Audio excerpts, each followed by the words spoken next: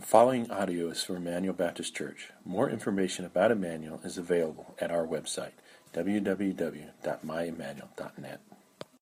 I want to ask you, if you would, to join me in Acts chapter 5. We're studying the book of Acts together.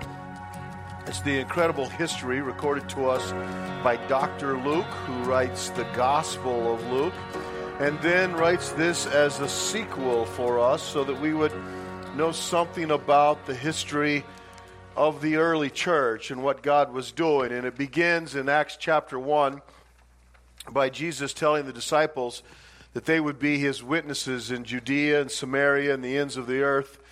But he tells them to wait in Jerusalem because they're going to need the power of the Holy Spirit to do this. And we enter a new dispensation. Dispensation is a great big theological word that just says we enter a new period of time in which God, prophesied by his son Jesus, is going to begin to function differently than he ever has before.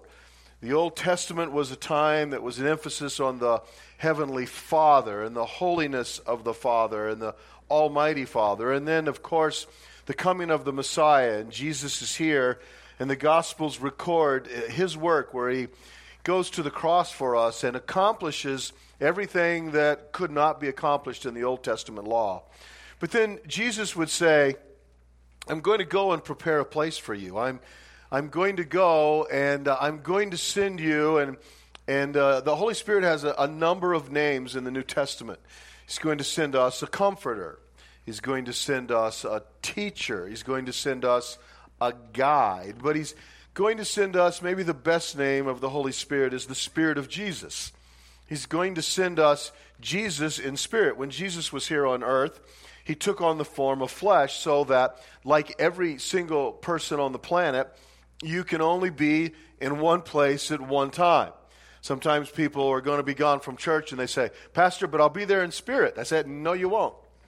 Your spirit can only be where your body is. It's the limitations that God's given us. And so your spirit's only where your body is, but Jesus goes back to heaven so that his spirit can be everywhere at once, and he can indwell every single believer. Think of this promise that Jesus Christ himself indwells you. And the biblical teaching of that in the New Testament is that your body becomes the temple of God, the temple of the Holy Spirit of God. And so the Holy Spirit does fall on the day of Pentecost, Acts chapter 2.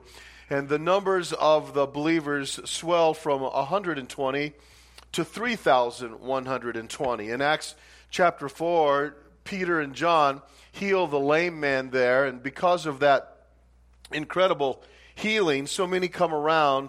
Peter preaches again, and the scripture says that the number increases from 3,120 to 8,120, and 5,000 more are saved. And so when we come to Acts chapter 5, the first part of it stands in stark contrast to what we've been reading, because Acts chapter 5 is the unmasking of religious sin. It's different than the healing of the lame man. It's different than the sermon on the day of Pentecost. It's different than the stories of 8,000 people being saved. It's the story of one couple in the church who sinned against God, and it's a sobering story for us. Now, you would say, well, why should we be surprised at a story that unmasks religious sin? Any even superficial student of the Word of God would recognize that Jesus preached against religious sin quite frequently. In fact, his harshest and hardest sermons recorded in the Gospels are always against the religious establishment. He calls them names. He calls them snakes. He calls them a brood of vipers. He calls them cemeteries that are outwardly adorned and the grass is cut and kept, but inwardly are full of dead men's bones. He calls them the children of the devil, and he says you're like the devil because he's a liar from the beginning. When he lies, he speaks his native language. He continues to speak against the religious establishment of his days, all through the gospel, with harsh words and hard sermons. But what Jesus is preaching against are those who are not saved and pretend to be. You know this, do you not? Do you know that you can be religious and lost? Do you know that? Nod your heads. The Apostle Paul is a primary example of this. The Apostle Paul says he lived his life to the letter of the law. He learned under Gamaliel. He longed to be a part of the Sanhedrin. He got letters from the chief priest to protect his religion. But he was most certainly lost, for when Jesus appears to him on the road to Damascus, he has to ask the question, "Who are you, Lord?" He does not know the Lord Jesus Christ. Many of you have a very similar testimony. Many of you grew up in churches, and you grew up in churches maybe that didn't preach the gospel or share the gospel, or a church that shared the gospel, but you just began to pretend. And so there are many who continue to be religious but lost, and Jesus' sermons are primarily to those who are, he calls them, here's another word of Jesus, he calls them hypocrites. They are not what they pretend to be. However, when we get to Acts chapter 5, we are not talking about hypocrites. We're talking about Christians. We're not talking about some unnamed hypothetical situation. These Christians are named in Acts chapter 5. They are Ananias and Sapphira. We get the impression as we read about this that Ananias serves on the First Impressions team, that Sapphira serves in children's ministry. We get the impression from their conversation with Peter that they're in Simon Peter's life group. These are not hypocrites who are pretending. These are those who are a part of the church. They've been a part of the day of Pentecost. They've been a part of the upper room. They've seen the 8,000 people saved. They've been a part of this great expansion of the church of God. They've seen the miracles of God. And they have also seen the very end of chapter 4. Let me just turn your attention to there. The end of chapter 4, verse 36. And so Joseph, who was called Barnabas, which means son of encouragement. He was a Levite and a native of Cyprus.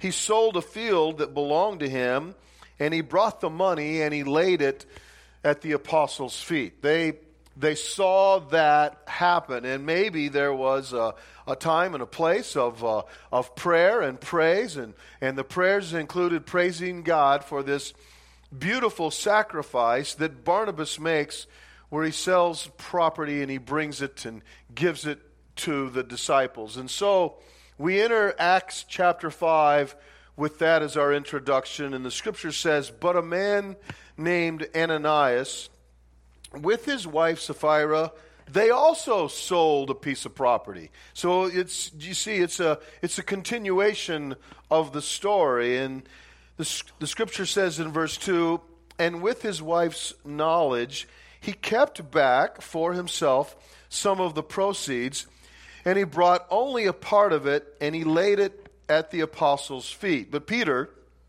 said, 'Ananias, why has Satan filled your heart to lie to the Holy Spirit and keep back for yourself part of the proceeds of the land?'" Now, I want you to understand exactly what the sin is, and we understand it now by Simon Peter's questions. Verse 4, "While it remained unsold, did it not remain your own?" Meaning, Simon said, you didn't have to sell this property. There's no one in the church that said, there wasn't a campaign that said, everybody go sell your property and bring that money in for our building campaign. That's not what was going on here. It was his property. He could keep it. He could sell it. He asked a second question, and he said, after it was sold, was it not at your disposal? The second question indicates that when Ananias sold the property, he didn't have to bring any of it to the church. It was not his obligation to bring any of it at all to the church. But he did sell it, and he did bring it. And what he did, his sin was, he conveyed to everyone that he sold the property for a certain amount of money, and he brought the entirety of that money to the church. And so one last question from Simon Peter: what is it that you have contrived, this deed in your heart? You haven't lied to men, you've lied to God. And when Ananias heard these words, he fell down dead. Would you just pause and think about that just for a second? This isn't a religious hypocrite who is preaching the gospel and then living like the devil the rest of his life. This isn't a man who's guilty of murder. He's not guilty of adultery. He's not guilty of what we would consider some of the more heinous crimes. It says nothing here about sexual abuse or being a sexual predator. It says nothing about sex trafficking. He sold his property for a certain amount of money, and he told the apostles, he told the leadership of the church that he was bringing the whole amount in. And he fell down dead.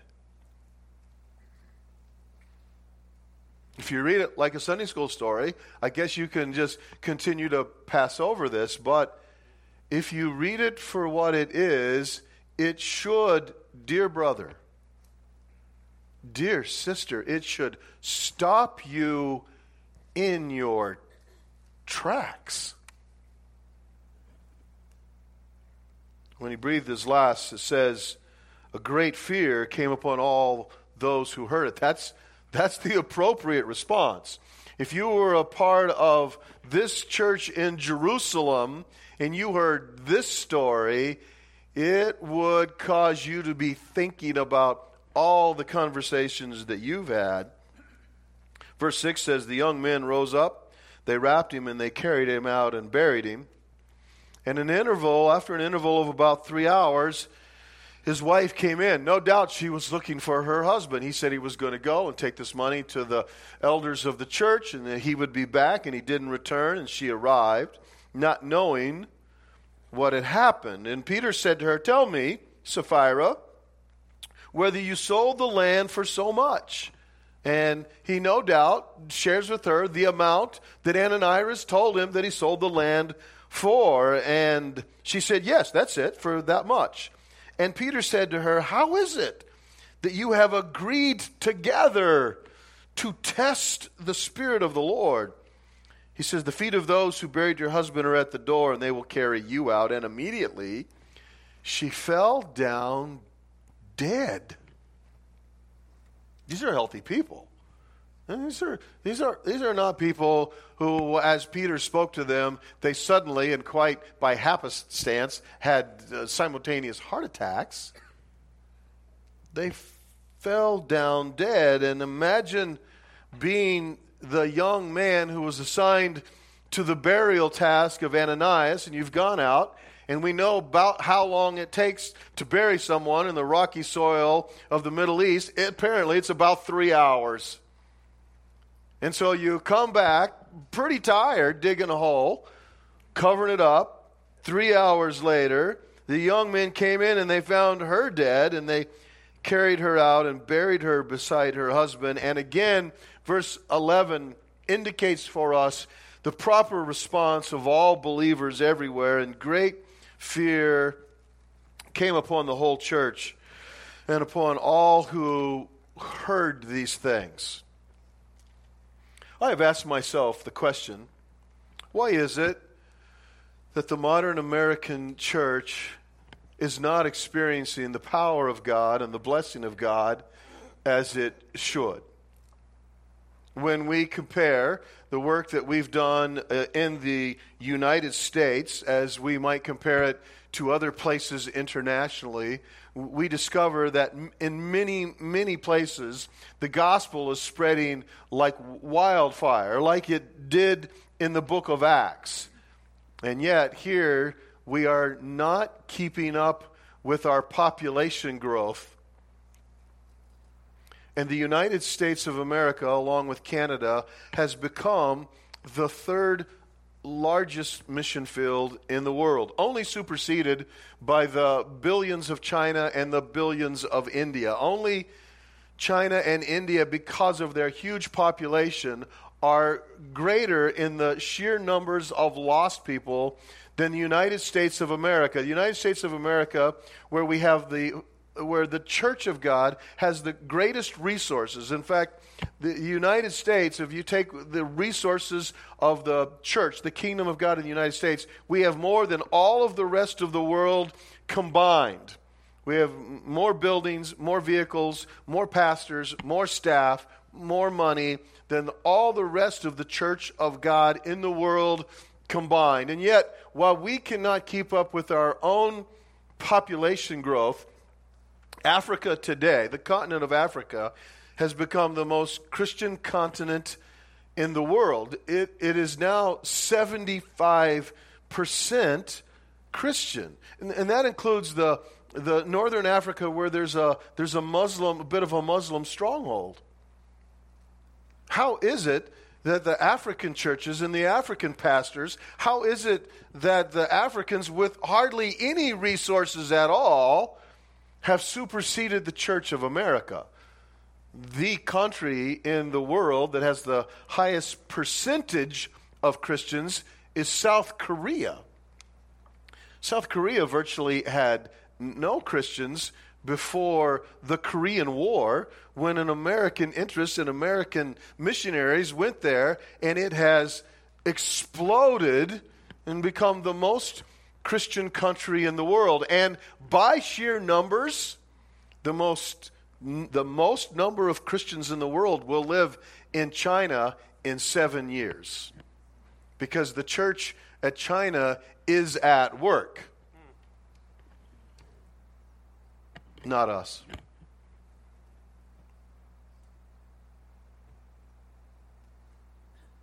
Somewhere between 75 and 150 churches in North America will close their doors today.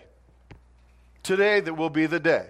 They've either already voted on it, and today's the last service, and many of them have very beautiful closing services where everybody even gets to take a brick or a pew home to remember the church of their parents and their grandparents, but they close the doors. And some of them, without any fanfare at all, will simply lock the door, and they'll put a for sale sign, and churches all over America are becoming hair salons and strip malls and martial arts studios. Those things have happened here in Billings. Why is it that we have no Holy Spirit power?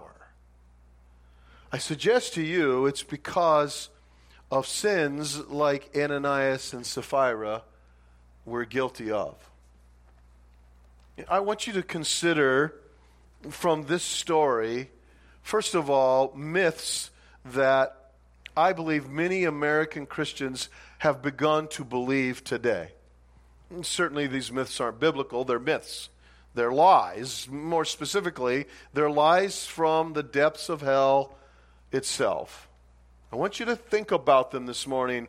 I want you to think about them seriously. Myth number one, there's no such thing as a harmless sin. Or the myth is actually that there is such a thing as a harmless sin. We couch it in terms like if I tell a lie and you know I've lied, and I look at you and you know I've lied and I know I've lied, what have I got to say? I've got to say, well, it's just a little white lie. Because we convinced ourselves that there is such a thing as a harmless sin. There are some sins that just don't hurt anybody at all.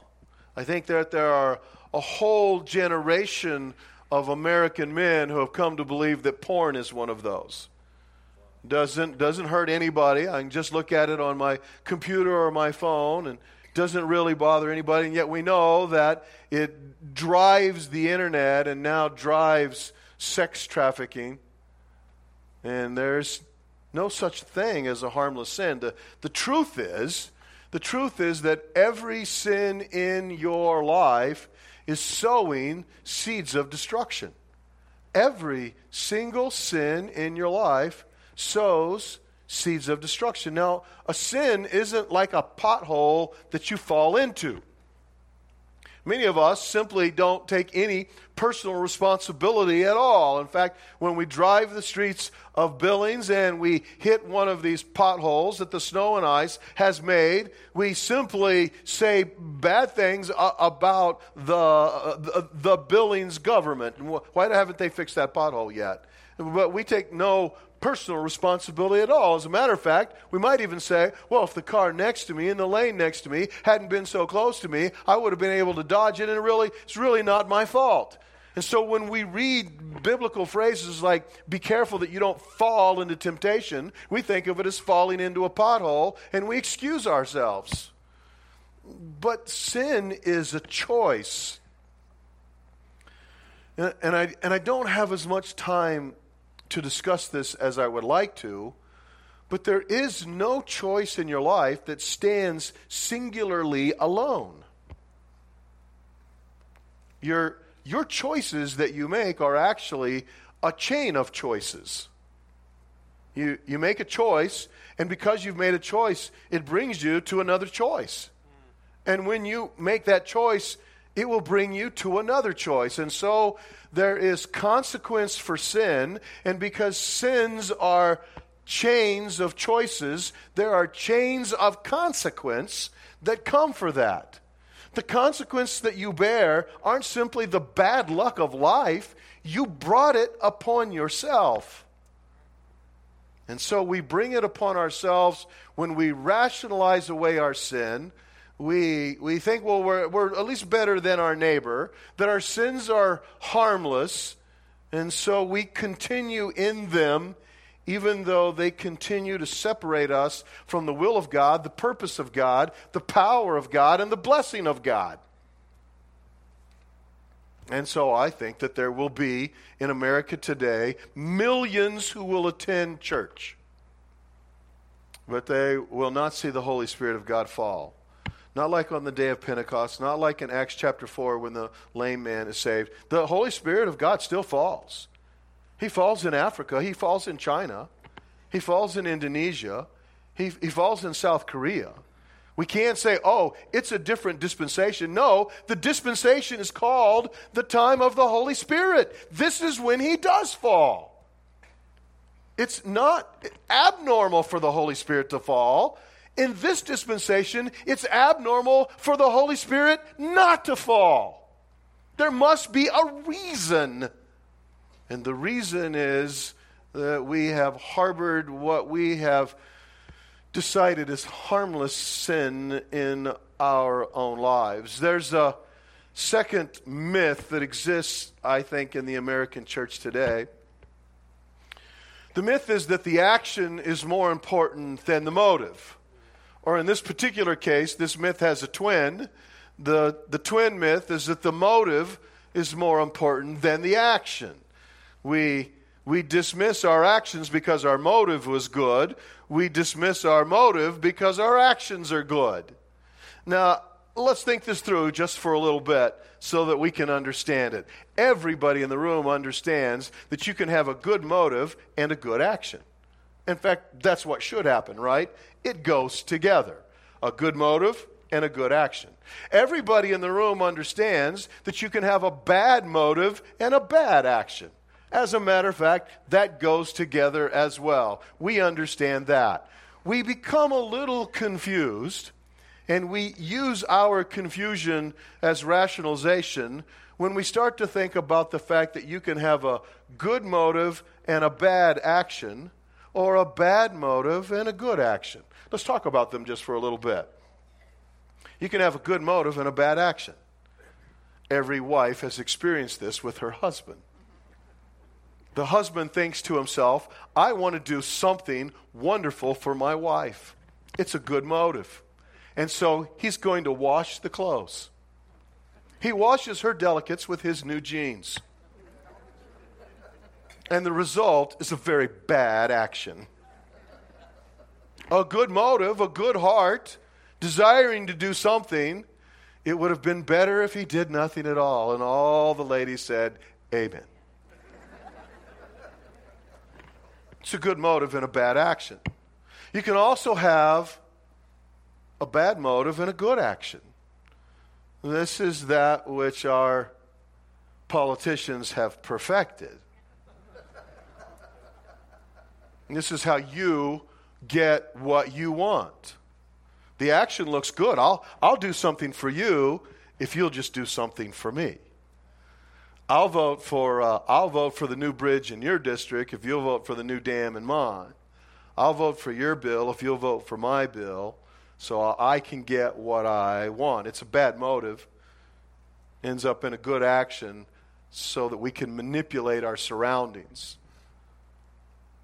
And so, not very many of us attain to the standard of a good motive and a good action. I want to remind you, the truth is that God considers the heart and the action. Do you see it? Do you not understand it? God considers the heart and the action. He's an almighty God. He's an infinite God. He has perfect capability of understanding both your heart and your actions. And the idea that you can dismiss your actions because your heart was good or dismiss your heart because your actions were good is foreign to the calling of the believer of Jesus Christ. We are to be pure. We are to be holy. We are to stand in righteousness before the God. We are called to something higher than the rest of the world. Well, among those in America today, there is this ongoing and continual debate about the dispensation that we live in. It's not just called the dispensation of the Holy Spirit, but it's called the dispensation of grace, and so it is. And grace is a wonderful thing. We sing of amazing grace. We sing of marvelous and matchless grace. We enjoy the grace of God, but it leads those of us who desire to rationalize our sin to a third myth. The third myth is that justice was the Old Testament, but now we live in the New Testament in an era of grace, and God will forgive me of my sin. Literally, the idea is that since I know that God sent His Son to Calvary, since I know that there He died for every single sin of every man, boy, and girl who ever lived, who is living, and who will live, He died for the sins that I haven't even committed yet, and that is a perfectly good biblical doctrine. All of your sins are forgiven, even the ones you haven't committed yet. So I rationalize, since my sins are already forgiven, God will forgive me what I do, I'll just go ahead and sin. Now, in Romans chapters 5 and 6, Paul would call into account your very salvation.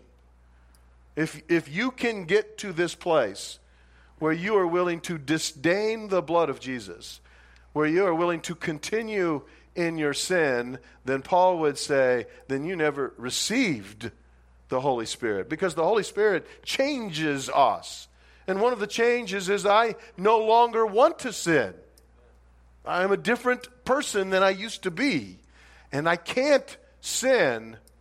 And so the truth of the matter is that our holy God is perfectly capable of combining justice with grace so that neither is nullified. That's what happened on the cross. On the cross, God combined justice and grace. Jesus Christ met the criteria of a holy heavenly Father who said, without the shedding of blood, there is no remission of sin. And at the cross, justice was served. Our sins were not overlooked. God didn't set them aside with a wink and a nod. They were paid for. The ransom of your soul, the sinfulness of your soul, was paid in full by Jesus and His death on the cross.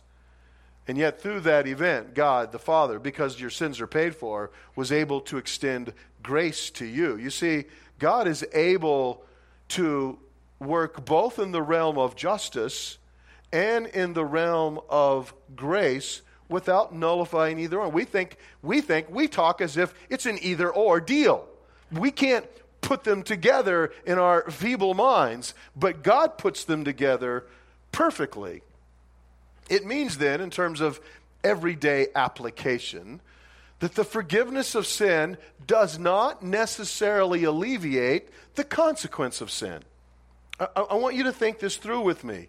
For those of us who are rationalizing our sin, who are pretending that we're walking with God when we clearly are separated in our fellowship from Him, I want you to think through this, that the forgiveness of sin, which God is wonderful in extending to us through grace, does not necessarily alleviate the consequence of sin here on earth. The greatest consequence of sin is separation from God for all eternity in a place called hell. That God gives through salvation.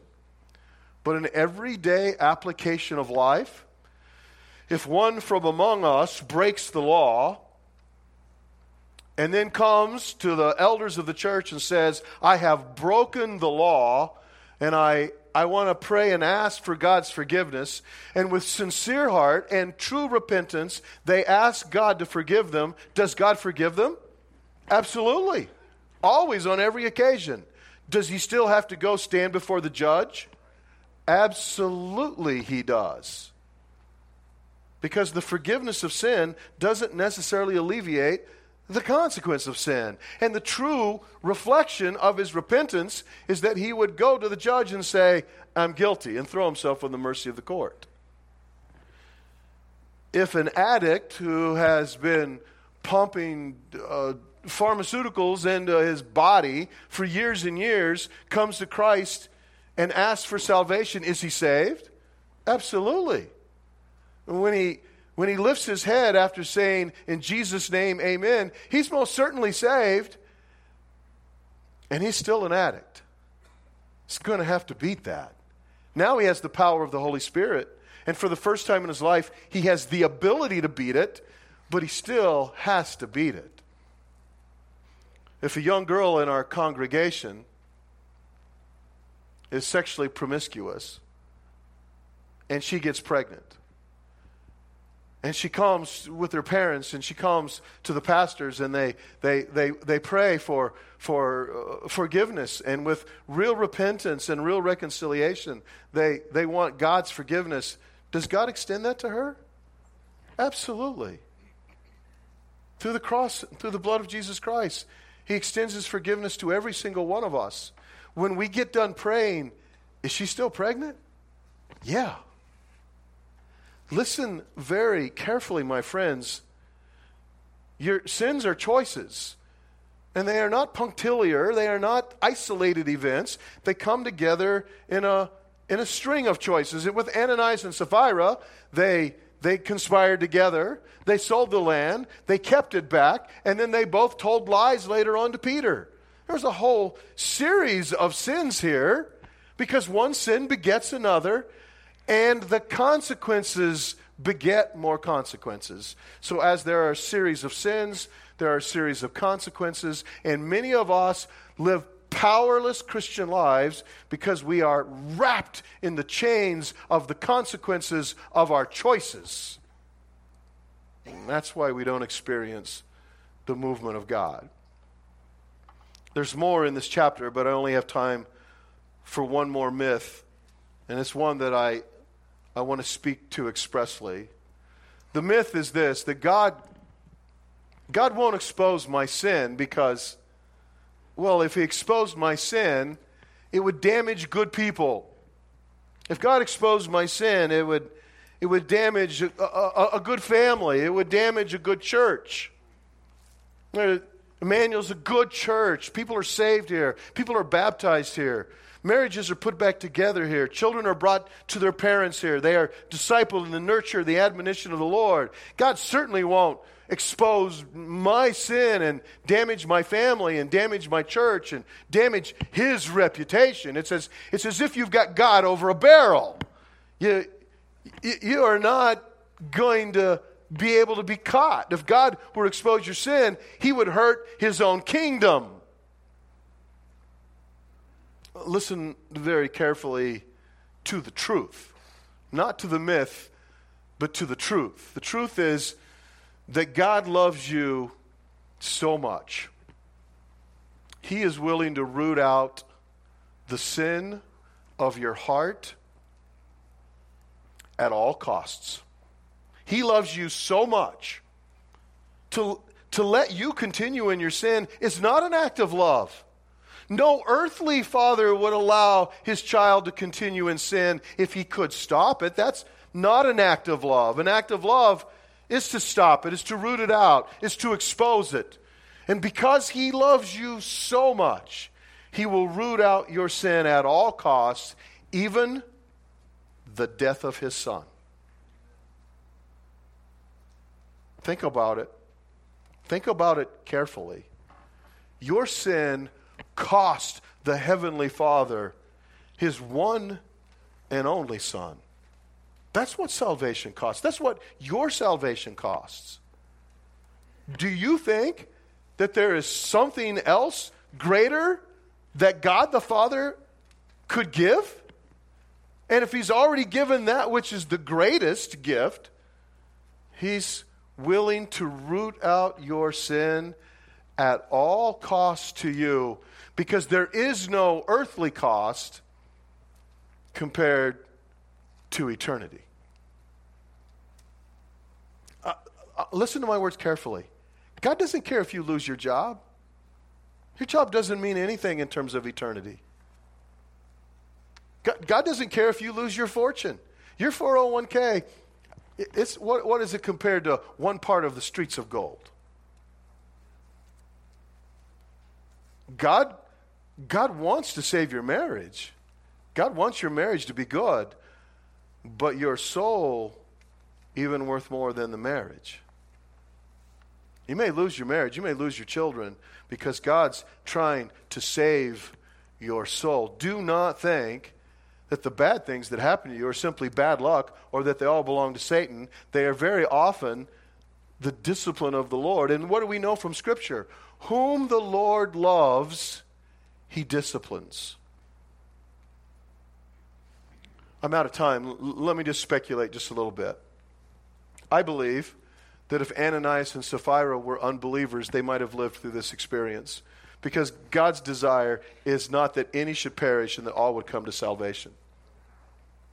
I actually believe that because he loved them, he took them. I believe because he loved his church, he took them. I believe that's the love of God. Start to understand things with eternal eyes. Quit seeing things with earthly eyes like those who don't even know Christ. Look at them through the template of your Bible, through the Word of God. If they were unbelievers, he could have given them longer to come to salvation. But they weren't. They knew better. They were part of the church. They were bought with the blood. And God still moves like this today. By way of benediction, just a few scriptures from Romans chapter 6. We have been united with him in death, so we will certainly be united with him in resurrection. For the one who has died has set us free from sin. Now we've died with Christ. We believe that we will also live with Christ. So you must consider yourselves dead to sin and alive to Christ. This is the key for our lives, is it not? We've been given the most beautiful, the most precious gift of eternal life. We've been given the shed blood of Jesus, who has died for us and separated us from sin. So we must make ourselves, here it is again, dead to sin and alive to God.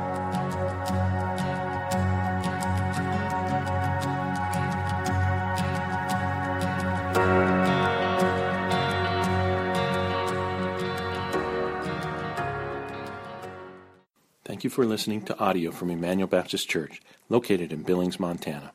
Feel free to make copies of this message to give to others, but please do not charge for those copies or alter the content in any way without permission. For more information about Emmanuel, please visit us online at www.myemmanuel.net.